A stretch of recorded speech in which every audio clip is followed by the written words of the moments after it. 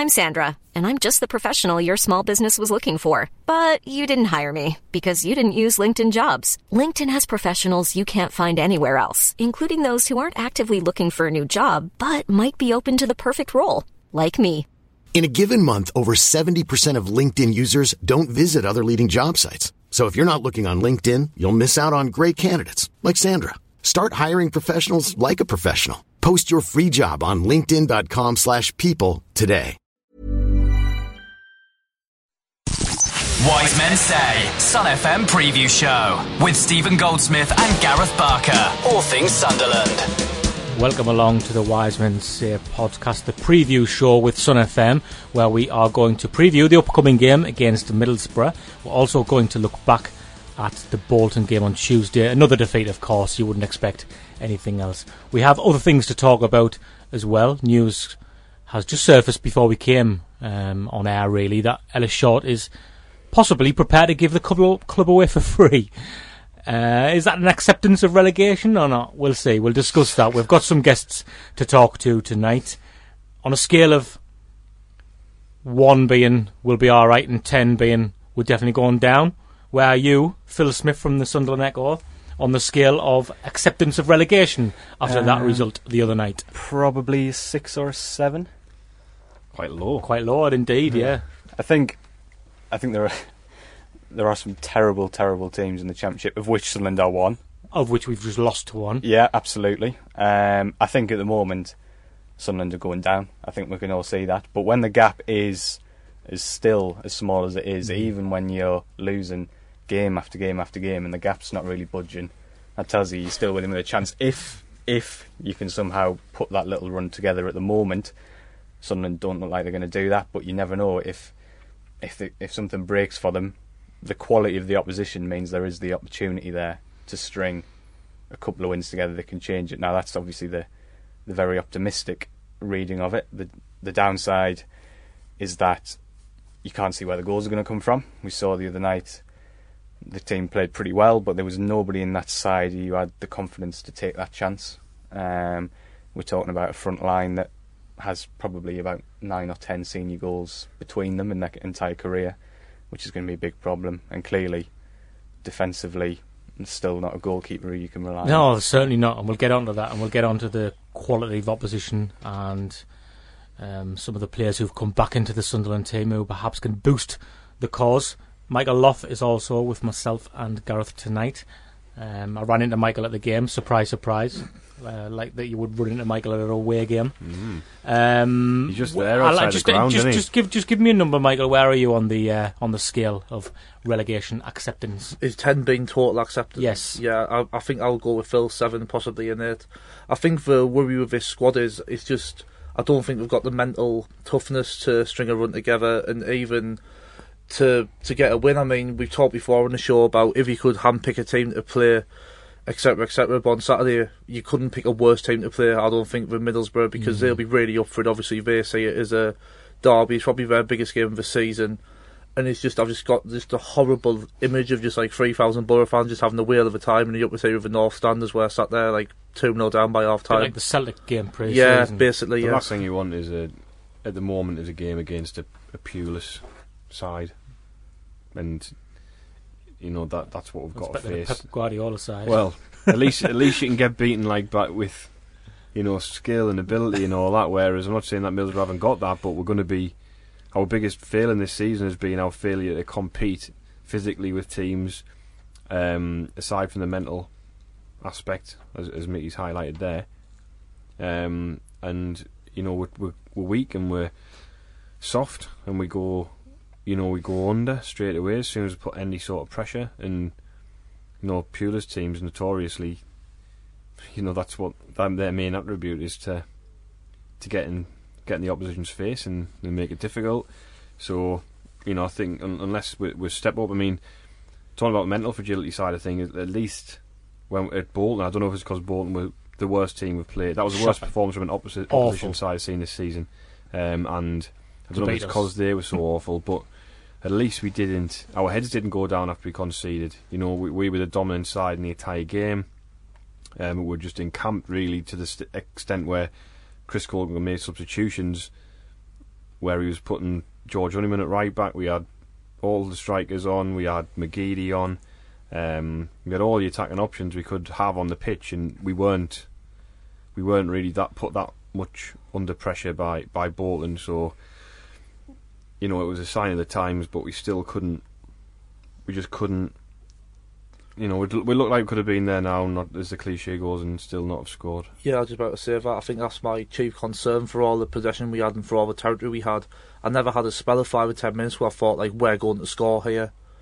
And it's just, as you said, pointing out there, it's just quite depressing, quite drab. And I think another disappointing thing the other day, although I agree the performance was much better, I don't think one individual player took that game by the scruff of the neck and really took the game to Bolton. And I think that's what that game was absolutely crying out for. Do we have such a player capable? But this is the problem, though. It doesn't really matter whether he was on the pitch or not. Somebody at some stage has to stand up and be accountable. That's my take on it. Brian McNair. He used to play for Manchester United back in the day. Paddy McNair. His inclusion. I know we had a discussion about this mid-game.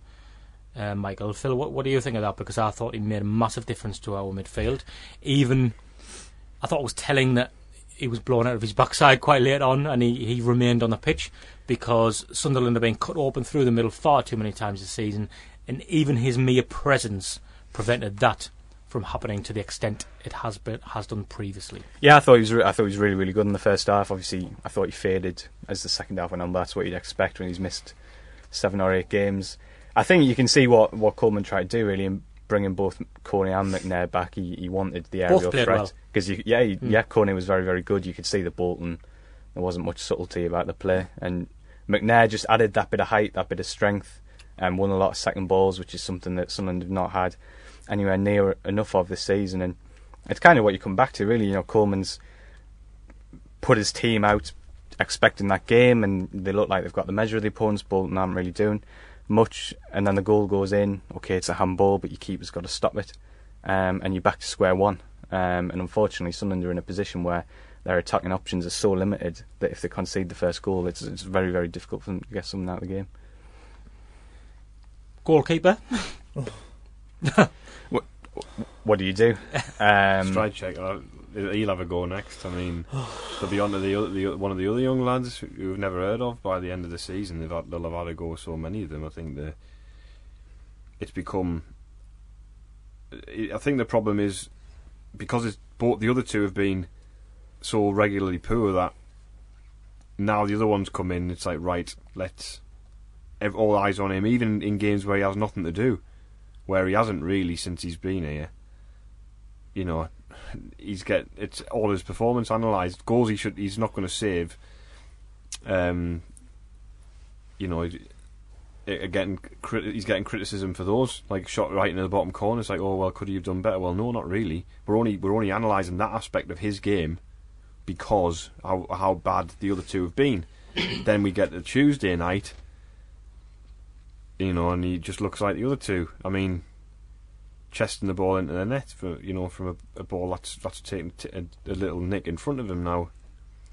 It's confidence-wise, you just got to hope that he can be strong enough because he made a good save. He made a fantastic save. By the way, what was happening there? They're pushed up by that point. I know, but a little bit leeway, I think, when they're chasing the game so much. He was standing alone in the middle of the box. If it was 0-0 like 10 minutes in, then yes, I can kind of forgive them for leaving themselves a little bit open when they're chasing the game. But it was a great save. It was a fantastic save. Hopefully, and Coleman, Phil, to be fair of him, didn't throw him under a bus in any way, shape or form, and he put it all on the referee, didn't he? Which I think was the right thing to do. Myself and Michael were driving home, and I actually said to Michael, sometimes press conferences with Chris Coleman can be quite intense. He's a very passionate person, and he says the right things.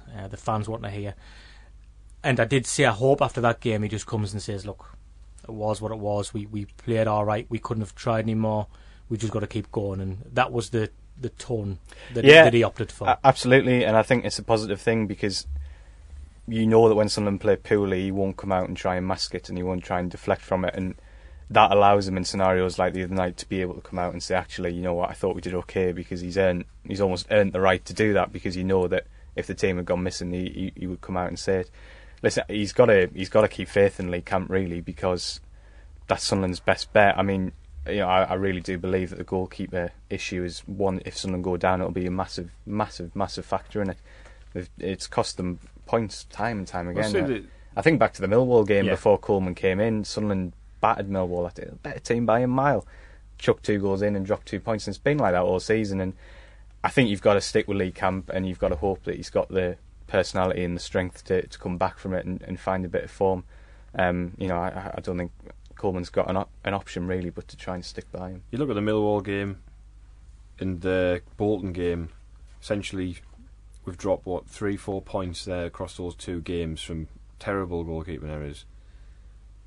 Those 4 points that you're out the bottom 3, you're not in the bottom 3. It's a completely different conversation, and that's the margin. And it's not just been those games though. Bristol City at home, QPR at home, Brentford away for the free kick. I mean, off the top of my head, I'm trying to think. Some would blame Reuter for the goal away at Hull. Even Bolton at home, Sammy Amiobi beat him from 25 yards. 30 yards, bottom left corner. He, didn't look like he had a lot of room to hit there. The question marks over Reuter in the Sheffield United game when we lost that one. Some of his goalkeeping. The Cardiff game where he comes and tries to punch a ball and misses it, and we go 1-0 down, and after half time end up losing 4. There's so many keeper errors have proved pivotal in the games that we've played at key times, to the extent where you have to say, if we had a half decent goalkeeper like Vito Manoni, well, but then reports of his performances at Reading haven't exactly been not great to the level that we've sunk to. Well, let's remember that Vito Manoni's last contribution in the Sunderland shirt was to let the ball go through his legs in a pre-season game. Manoni is capable of stinker, of course, we all know that, but he's far and away better than the keepers we have on our books at the moment.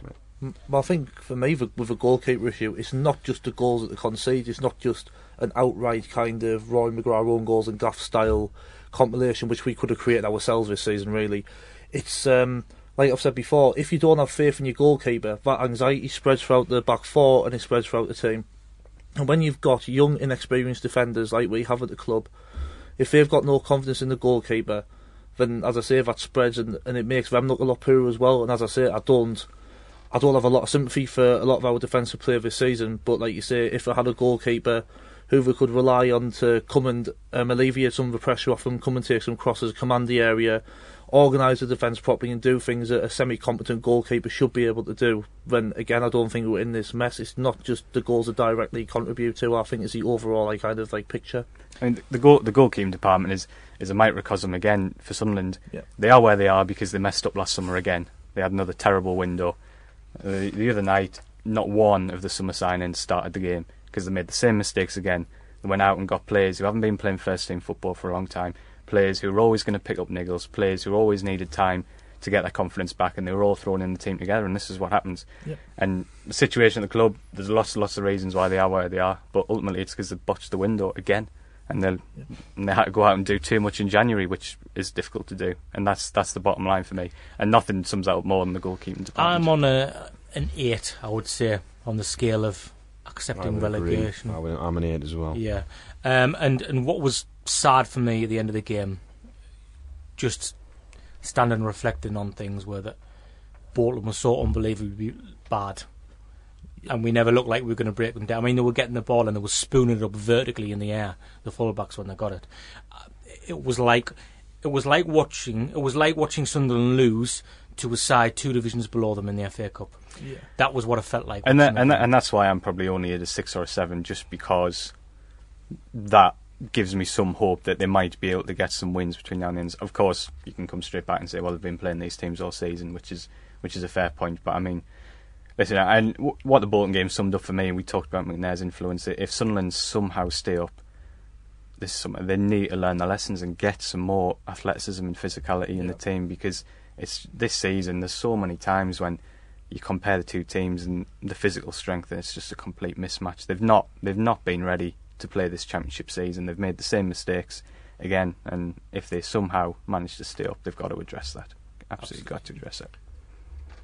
Sorry, Gareth looked at me there. I thought he was going to burst in with something, but instead we had dead air for a couple of seconds, which is never a good thing. Well, do you want to hear from? So I caught up with Chris Weatherspoon, who wrote the book Shortchanged, and he's got a bit of a handle on the financial situation. And this is mainly in reaction to this is purely in reaction to the news today circulating that Ellis Short is prepared to give the club away as long as whoever comes in to take it off of his hands will clear the debt. Absolutely. Yeah? So, it's apparently, according to Chris, from what he's read, it's not the debt. It doesn't include Ellis Short's debt. It includes... I'm Sandra, and I'm just the professional your small business was looking for. But you didn't hire me because you didn't use LinkedIn Jobs. LinkedIn has professionals you can't find anywhere else, including those who aren't actively looking for a new job, but might be open to the perfect role, like me.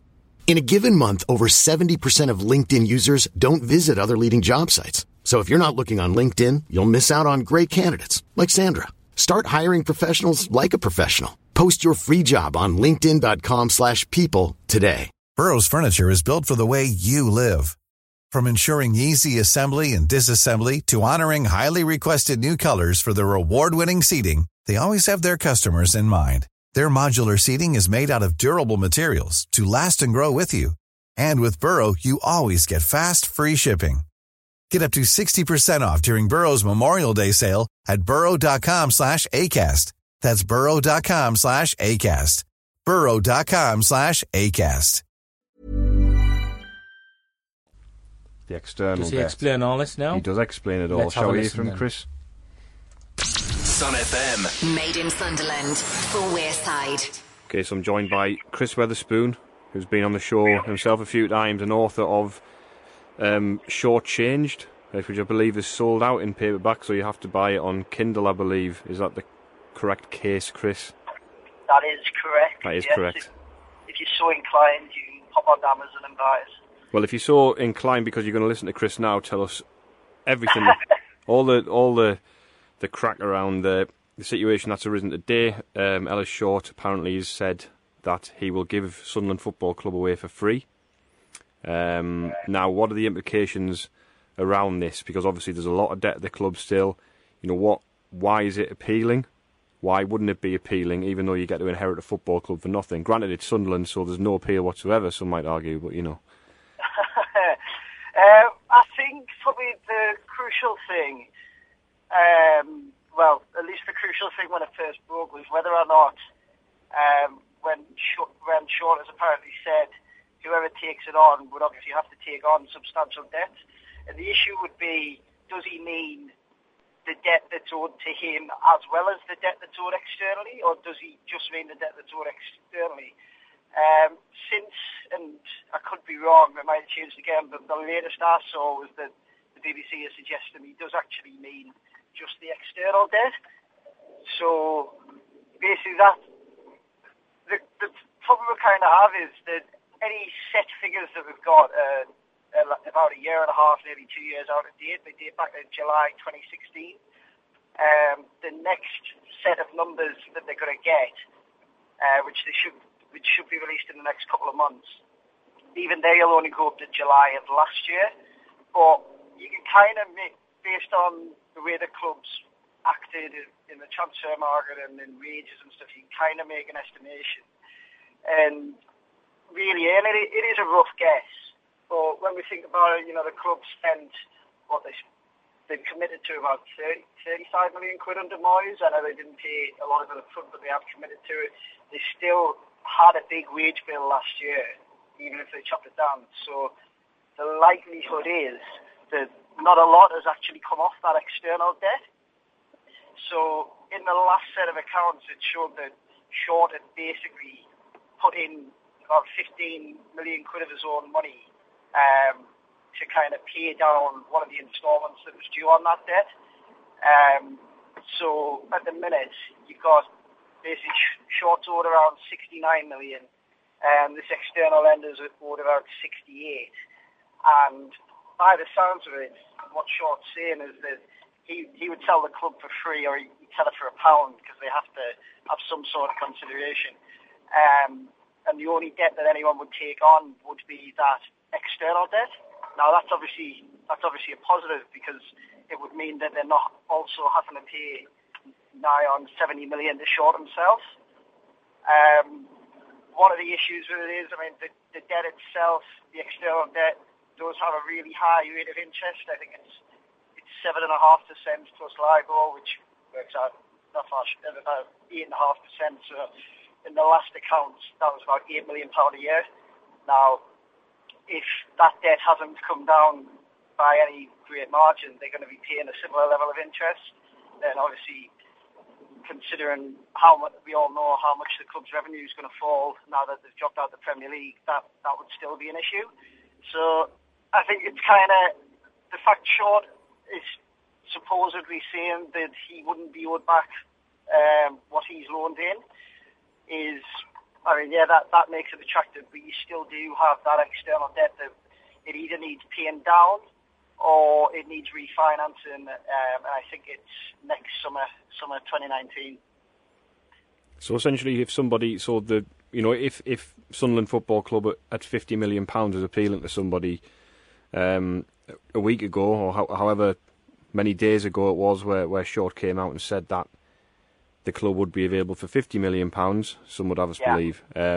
Essentially, somebody could come in and pay that £50 million off the 68 million debt surely straight away, and then they're only working with £80 million debt, which obviously brings the overheads down. We've got the parachute payments to come. I mean, realistically, is this a step towards Sunderland being debt-free in the next 2 or 3 years? Is that if somebody came in with the right money? Because if it's free, realistically, we could go in, right, I'll have it for £1, but you need everything in the background. Exactly. Well, I think realistically, like that is the option. One of the problems is, of course, whoever comes in, I mean, as we've seen this season, even in this division, you need to spend a bit of money to compete.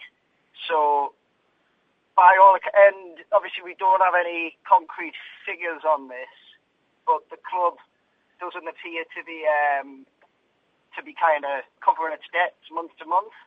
By all accounts, Short is still having to put money in this season, which would mean that the club's running at a loss from month to month.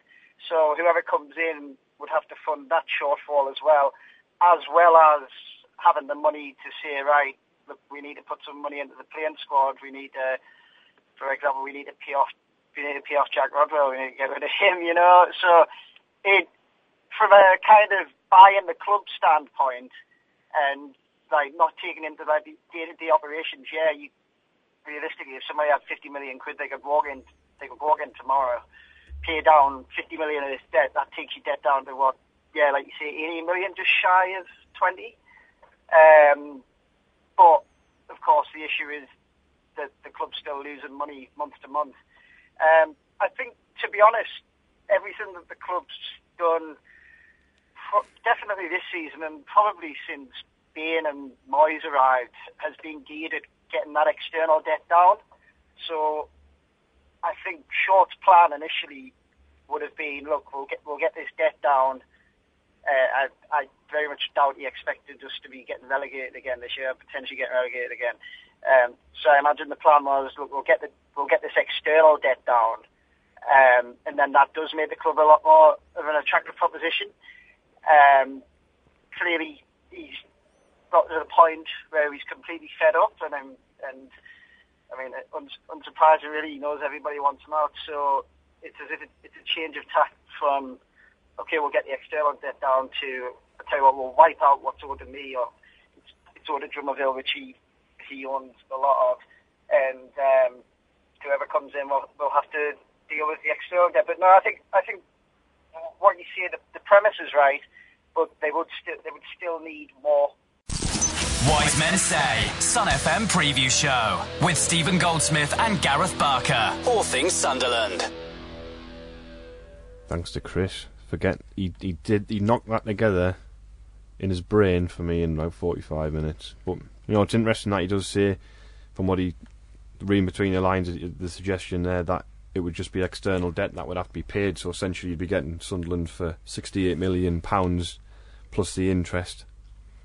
So I guess if you had the 50 million to buy and you're worried about the 68 million, and then the 69, I think he said it was, that's owed to Ellis, then all of a sudden, you know, that 50 million quid, you know, clears off that bit of that debt. There's 18 million quid you've got to pay off in service. You know, it's idealistic, and I'm sure it's a lot more complicated than I've just described it, and I'm sure Chris did a better job of it than me, but, you know, leave all that to get your head round. Leave all that to the big boys. If you're not that way inclined, it's hard to get your head round all that, isn't it? It just drives me crackers. It's not my thing. Drives him crackers. Does loses sleep at night. We're going to talk about the Middlesbrough game. Pondering and still completely wisdomless. We're just going to comment on recent developments over a cancelled live Q&A where Martin Bain and Chris Coleman were going to come and speak to us in the Peacock in Sunderland. As I'm sure you know, we have an affiliation with the Peacock pub. We have ex-players come on before the home games on a Saturday. Darren Williams this week, by the way, because we're playing Borough, so why not? Yeah. It seems apt. And we can't still give you the club's reason for pulling out because they haven't released the statement they said they were going to release. The reason might be different if we do this now. Well, that's the thing. They've got the power of second voice now because we're going to just say what our thoughts are on it. It does give the club the power of second voice, so they can totally use this narrative and then decide to say whatever they want for the reasons they've decided to pull out. We've been told, anecdotally, verbally, what the reasons are, but we've been asked not to share them because it is, until they're confirmed in writing, it's speculation, I guess. And this but we do know the reasons. Yeah. And we're speaking on behalf of ourselves here, and not the venue, who helped us put this together and took control of it. But as soon as Chris Coleman was appointed as Sunderland manager, myself and Gareth said, wouldn't it be great to get him on the show or to get him into the Peacock to have a bit of a chat with him? I mean, I could speak to him on behalf of Sun FM or something. I'm accredited, so I could go to the press conferences if I wanted. But what we mean is sit down, have a proper chat about football, about his career, about his football and philosophies, things like that. So you see him do videos of stuff like this, don't you, online, and he clearly enjoys it. Anyway, so the idea was to do that and forget about current affairs in a way, forget about the finances and the problems we're having, and just talk to him. So the connection with the Peacock helped with it, and they were very good in making contact with the club to propose the idea. We got word quite early that Chris Coleman was interested, which was great for us. Next thing we heard, the club had agreed to do it. So marvellous, we thought. Apart from, it wasn't necessarily marvellous straight away. We got a call telling us there were conditions made by the club in order for the event to go ahead. One was that Martin Bain would have to come along and talk as well. Second one was questions had to be submitted the day before the event, so no questions on the night. Thirdly, which was interesting, they wanted their own compere to do the event and not us. So, as you can imagine, we decided not to attach our name to the event at this point. We explained that we wanted to ask the questions and said, with respect, we didn't particularly want Martin Bain there. We wanted Chris Coleman there. This was a few weeks back when form was a little bit better. And End of January. There was less of an angry mob as well. Just adding that in there. So we counter-proposed and said questions should be able to be asked on the night, but written down on cards and selected. So we weren't advocating an open floor where everybody could just ask what they wanted, and it could have potentially turned the night chaotic, made it chaotic. But we wanted to compare the event, obviously, because it was our idea to get him in the chat room. Should probably make it clear as well that we never spoke directly with the club, so this was through the Peacock's third party that the club's also associated with, that they leveraged to try and make this happen. Yeah. So we used them. We would go to our contacts. They would take this to. Yeah. So when I'm saying the club come back, we kind of propose. We're obviously using this third party the whole time, so we're indirectly communicating with the club, I guess. We stated we thought Martin Bain was misjudging the mood of the fan base by thinking fans wanted him at this event, so they could hear again about why the budget is so low. This is information we've heard before. Response came back. Martin Bain has to be there or there is no event. Their own compere has to host the first half of the show, but we could do the second half of the show if we wanted. gather the questions in the manner we suggested, and do the Q&A bit. We politely stated that we thought Martin Bain was misjudging the mood of the fan base by thinking fans would want him there, so they could hear again about why the budget is so low. This is information we've heard before. We even suggested to them Kevin Ball could do the event instead of Martin Bain, because we know he's mates with Coleman. Kevin Ball trusts us, I like to think. He acted very professionally at a Q&A with Ellis Short last year, Kevin Ball, when he was there. He took his responsibility and his role with the football club very seriously, and he didn't let that event get out of hand. So that would have been something we were happy with. We understood why they wanted to protect themselves. Let's make that clear. We didn't want this to be an angry mob, but we reiterate that we didn't want Martin being there anyway. The response came back. The event was agreed for a date in February to be confirmed. Our name would be attached to the event because we could manage the Q&A a bit. So Chris Coleman, Martin Bain, they then said open floor questions apparently, which is something we didn't ask for. So eventually we thought it was all sorted, only it wasn't.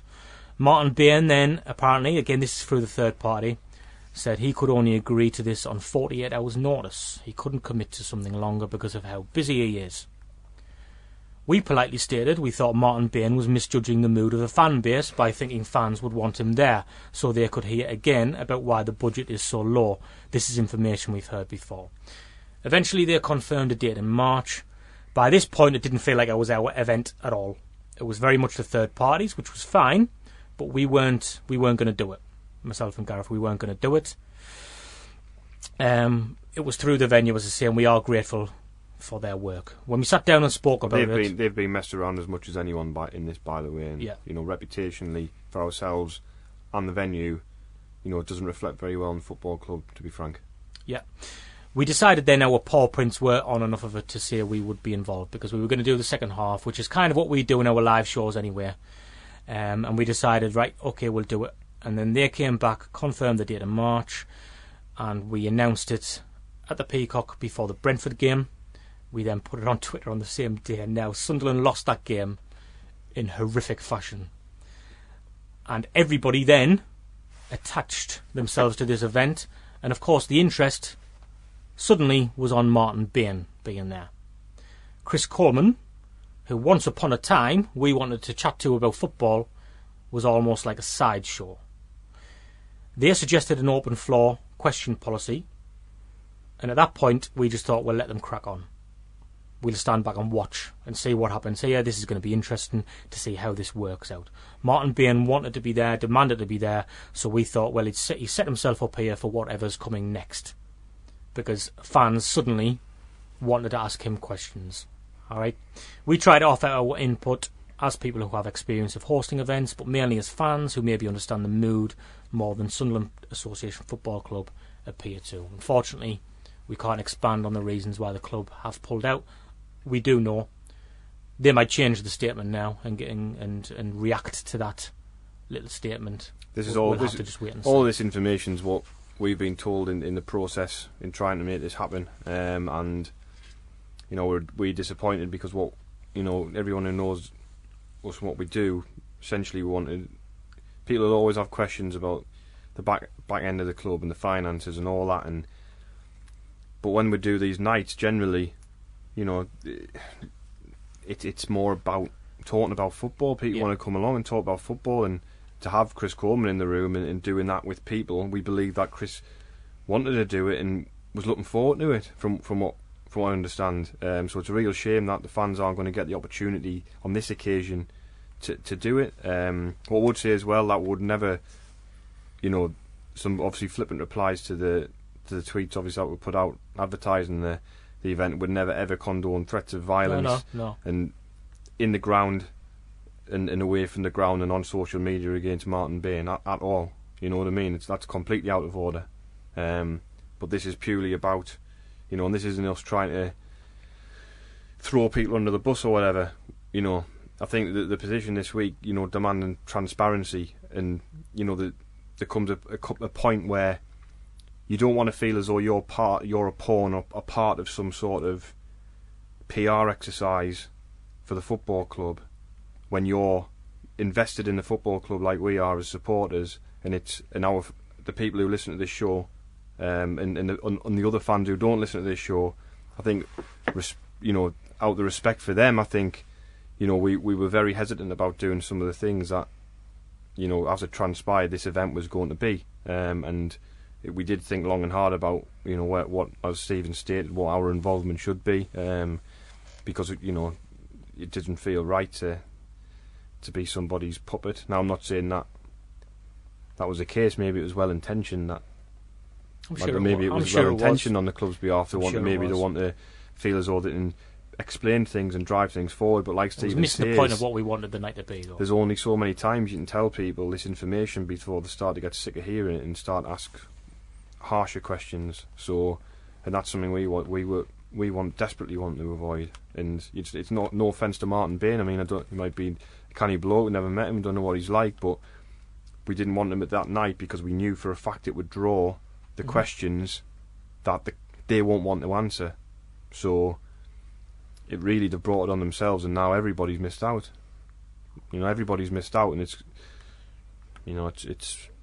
a shame for everyone involved. I don't think anybody's come out of it very well. So. No. And that's me and Gareth speaking on behalf of the Wise Men Say podcast. Nobody else. Not the venue, not Sun FM, nobody else. When we come back, we'll talk about the Borough game. Wise Men Say, Sun FM preview show with Stephen Goldsmith and Gareth Barker. All things Sunderland. Okay, Michael, you mentioned earlier that you couldn't think of a worse opposition team to play in this situation. I agree with that absolutely 100%. Phil, Gareth, do you? Well, I don't think Middlesbrough are anywhere near a Tony Pulis side yet. Obviously, a lot of the guys I spent time with on the very north. Very loud back and behind them, though, and a side certainly better than us at the moment. No, but I mean, in terms of what you were saying earlier about them being a very physical side, and you associate certain things with Tony Pulis being very well drilled and what have you. I don't think they were anywhere near that stage yet. What they do have is much better players than Sunderland, which obviously is a big concern. But I think you can get at Middlesbrough at the moment. I think the key thing is you have to try and find a way to shut down Traore, who currently is a Champions League player playing in the Championship. The form he's in at the moment is absolutely frightening. I noticed Neil Warnock, they beat Middlesbrough 1-0 recently, and he essentially just played three left-backs. Just put three left-backs on the pitch and just kind of queued them up that right-hand side. So at the moment, I think Middlesbrough as a team aren't functioning very well, and so their get-out-of-jail card is to give it a Traore. We didn't even play left-back against Brentford. Yeah. We went the other way. Well, there's not many left-backs that Sunderland covering themselves in glory at the moment, so that's a real concern. So in short, yeah, very, very, very difficult game, but perhaps not. Will Middlesbrough be a much better team this time next year under Tony Pulis? I suspect they will be. So I'm not completely downbeat. I'm just fairly downbeat. Would be my assessment. That's a positive statement when you're a Sunderland fan. I'm fairly downbeat, not really downbeat. I think it's got 2-0 by half time written all over the game, unfortunately, in my opinion, and I can't see past that. I can't see, even though there was a lot more positive signs, we're rubbish at home. We can't play at home, as we saw against. It just gets worse and worse, and as we saw against Brentford, and I think the psychological blow of that defeat at Bolton, might be just too much for them. I think, given the fact that Middlesbrough are a good team and we aren't, and that everything else on top of it. It's not like we're playing an equal. The team down the bottom, we play them and we can't beat them. So, I think it's got to be one of them. If we're to get anything at all, it's going to have to be, we're going to have to be at our very, very best, and they're going to have an off day, and just have to hope the stars align. Anybody got any strong opinions on what the team should be, what the starting 11 should be? Would you deviate too much from the side that started against Bolton the other night? No, not hugely. I mean, obviously you've got one enforced change. Fletcher can't play. Lualua's not fit, so I would just put Madger in straight in. I don't really have an issue with the shape of the team. I certainly think a third centre half against this Borough team, particularly someone like Cornet, who's good in the air, very strong. I think you need that. I think you need McNair's physicality in midfield as well. I wouldn't mind seeing someone like maybe Williams come in instead of Honeyman. That's the change I would make. I think you need a slightly different dimension in that midfield. You need someone who's a bit almost looser in terms of he'll pick their moments to come in, play a little bit deeper and try and start moves, pick their moments to push on and offer a bit of support to the strikers. I think Williams is a much better bet in that sense. But I certainly wouldn't deviate hugely from where they were against Bolton. They certainly need your Cornets and your McNairs against this Middlesbrough. I mean, Madger in and Williams in for Fletcher, who can't play because he's a Borough player, and I would take out Honeyman. Like I said, that's exactly the change I would make to the side, Gareth. I agree. I think he's getting a little bit lost in the responsibility maybe a bit, Honeyman, at the moment, because he's the only one really who...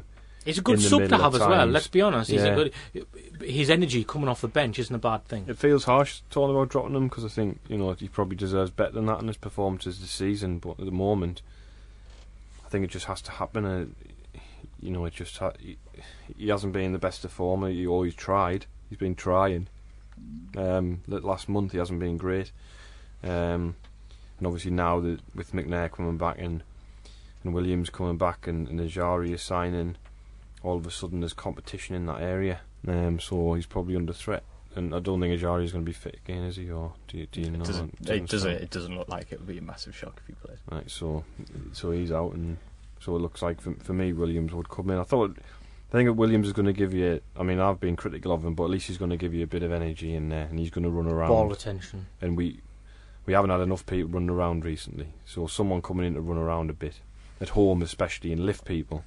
Away from home doesn't matter so much, but I think at home people need to see people busting a gut, and especially if you want to put a bit of pressure on and start pressing, then I think Williams is probably better placed to do that. It's like it's about what you said before about ball retention. I think for Johnny Williams, I think he's a very good link man for the likes of a Sorrow and McGeady, who are going to look to get on the ball, whereas like your Cattermoles and your Ethan Robsons that can't really play that role. Whereas if you get Williams kind of 30-40 yards from goal, then he can feed McGeady and the Sorrow, and we've got a better chance of like being able to get at Middlesbrough a little bit in a bit more of a direct fashion. What was he like today, Phil? Press conference today, Chris Coleman. Anything that stood out? What he was saying? What kind of mood was he in? What message was he trying to get across? Listen, Chris spoke really well about the club, as I think he has done since the moment he came in. I think a few people have picked up on the sense that maybe his demeanour's got a little bit worse. I've read in a few places. He's only human, isn't he? Well, I would say that's mostly come after games where they've been battered, and I think that's what you'd expect. I think he remains pretty bullish, to be honest. He remains pretty positive. I firmly believe he's the best thing to happen to this club in years and years and years. And obviously, people have got a right to question certain selections, certain tactics, and what have you. We'll all do that. But I think he's still got a fantastic presence. He's still showing leadership. He's still fronting up, and I think he's a fantastic person to have at the club. I think the club are very fortunate to have him. And I haven't seen a drop in his mood. I haven't seen an acceptance of defeat or any suggestions that he doesn't think he can do it. I think he does, and hopefully he can get it right. Yeah, I mean, it's his personality, that, isn't it? It's not gonna change. Yeah, he was like that as a player. He speaks that he wants his players to be like that, so that's not going to change. I don't think there's a miracle worker out there for Sunderland in terms of coming in with this squad of players and saying, right, bang, this is how we set up, this is what we do, now everything's fine. I think Sunderland are well beyond that. What Chris has got is over the period of time, he's got the charisma and the personality to change the culture of the club and to get things right. But it's not something that can just be fixed overnight, and you just have to hope that he can do enough, and that the injured players coming back and give him a little bit of a boost to somehow get them over the line. Worst case scenario, do you think? It's massively speculating at this point, but would you fear the worst in terms of Chris Coleman staying if it were the worst case scenario to present itself? Well, the important thing to say is at this moment we're speculating. I'm speculating. Mm-hmm. Having spent time with Chris, I don't think he works like other managers. He's certainly not one of these who the be-all and end-all for him is getting back to the Premier League and staying there. He's been there, he's done that, he did okay. But I think he thinks very differently. You only have to look at his career path, the clubs he's managed at, to see that he makes his decisions in a different way. I personally believe that the opportunity, even if they went down to League One, the opportunity would be there to keep him if you could convince him that he had what he needed to bring the club back. I think he'd be up for the challenge over a 2-3 year period of trying to get the club back. But what I have absolutely no doubt is that he wouldn't stay if he didn't feel he'd be able to get what he needed, whatever that was, to put the club back right. Well, yeah, money to an extent, yeah. So I don't think it's as clear cut as, if they go down, he'll go. I certainly don't do that. I think you'd have the opportunity to convince him to stay, but clearly, you would need to give him certain assurances. And that those assurances might be coming from different people, hopefully. You can only hope, can't you? You can only dream. I mean, we spoke a lot of it's going to happen. I say dream. It's going to happen. Well, it will happen. eventually. It definitely will happen. That's the thing. In the next 18 months, Ellis Short isn't going to be at Sunderland, so we just have to hope we're still in the Championship and we've got the right people at the top to have wipe the slate clean and have another bash. And that, like as Chris said himself, as long as Ellis is here, before he was shut down by the internal media. As long as Ellis Short's here, then nothing's going to change at the football club. So, you just got to hope that he doesn't go well. The change hasn't come quick enough, and I'm going to have to move on if a better opportunity comes along.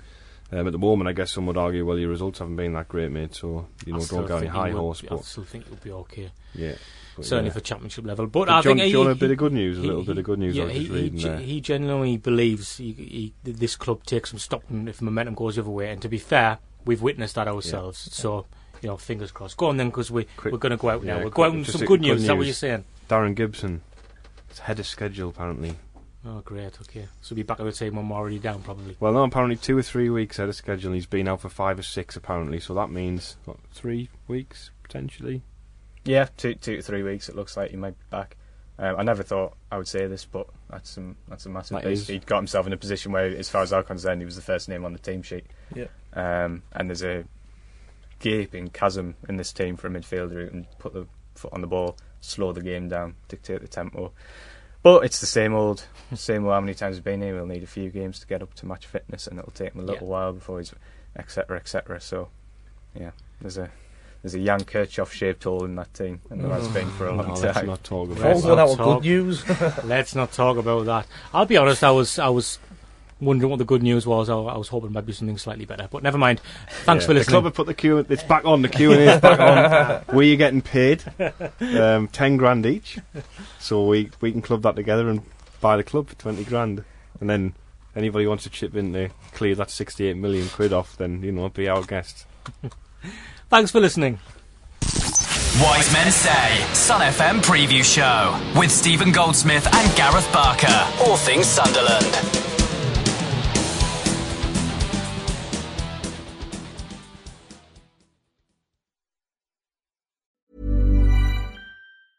Mom deserves the best, and there's no better place to shop for Mother's Day than Whole Foods Market. They're your destination for unbeatable savings, from premium gifts to show-stopping flowers and irresistible desserts. Start by saving 33% with Prime on all body care and candles. Then get a 15-stem bunch of tulips for just $9.99 each with Prime. Round out Mom's menu with festive rosé, irresistible berry chantilly cake, and more special treats. Come celebrate Mother's Day at Whole Foods Market.